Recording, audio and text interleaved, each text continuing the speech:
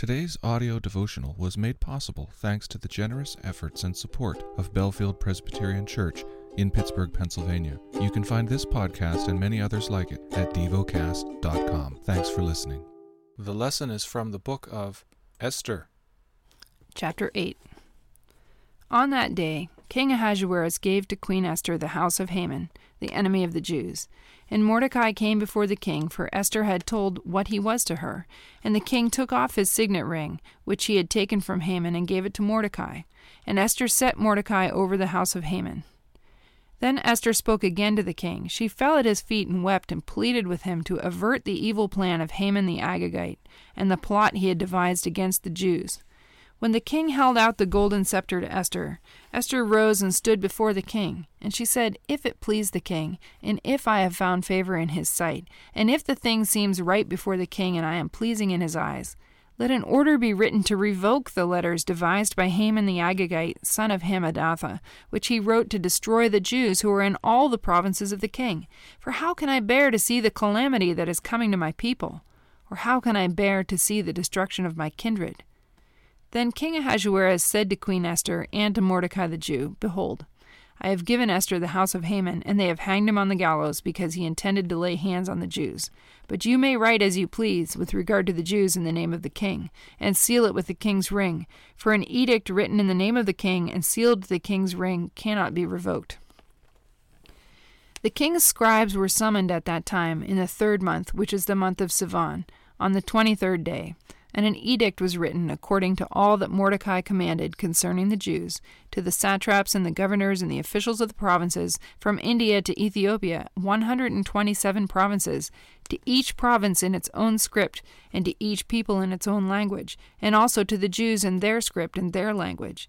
And he wrote in the name of King Ahasuerus, and sealed it with the king's signet ring.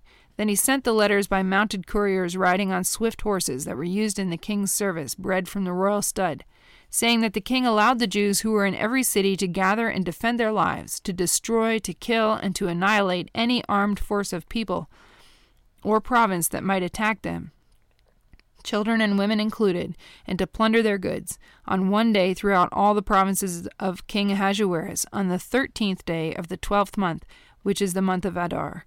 A copy of what was written was to be issued as a decree in every province, being publicly displayed to all peoples, and the Jews were to be ready on that day to take vengeance on their enemies. So the couriers, mounted on their swift horses that were used in the king's service, rode out hurriedly, urged by the king's command, and the decree was issued in Susa the citadel.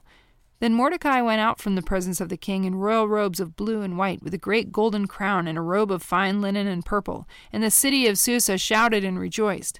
The Jews had light and gladness and joy and honor, and in every province and in every city, wherever the king's command and his edict reached, there was gladness and joy among the Jews, a feast and a holiday, and many from the peoples of the country declared themselves Jews, for fear of the Jews had fallen on them. Meditate and dwell on what you're paying attention to in God's Word.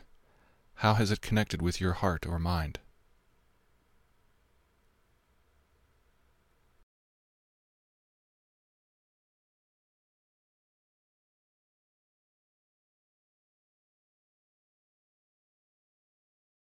Pray to God freely about what has moved you today.